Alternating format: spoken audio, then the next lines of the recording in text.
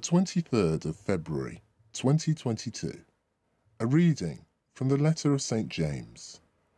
You cannot know what will happen tomorrow. Here is the answer for those of you who talk like this. Today or tomorrow, we are off to this or that town. We are going to spend a year there, trading and make some money. You never know what will happen tomorrow. You are no more than a mist that is here for a little while and then disappears.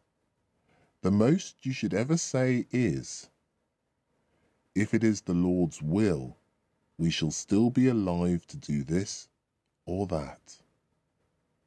But how proud and sure of yourselves you are now. Pride of this kind is always wicked. Everyone who knows what is the right thing to do and doesn't do it commits a sin. The word of the Lord.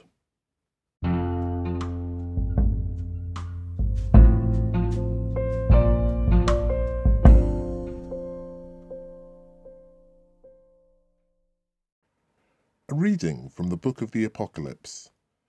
I will give you the crown of life for your prize. I, John, heard the Lord say to me, write to the angel of the church in Smyrna and say, here is the message of the first and the last, who was dead and has come to life again.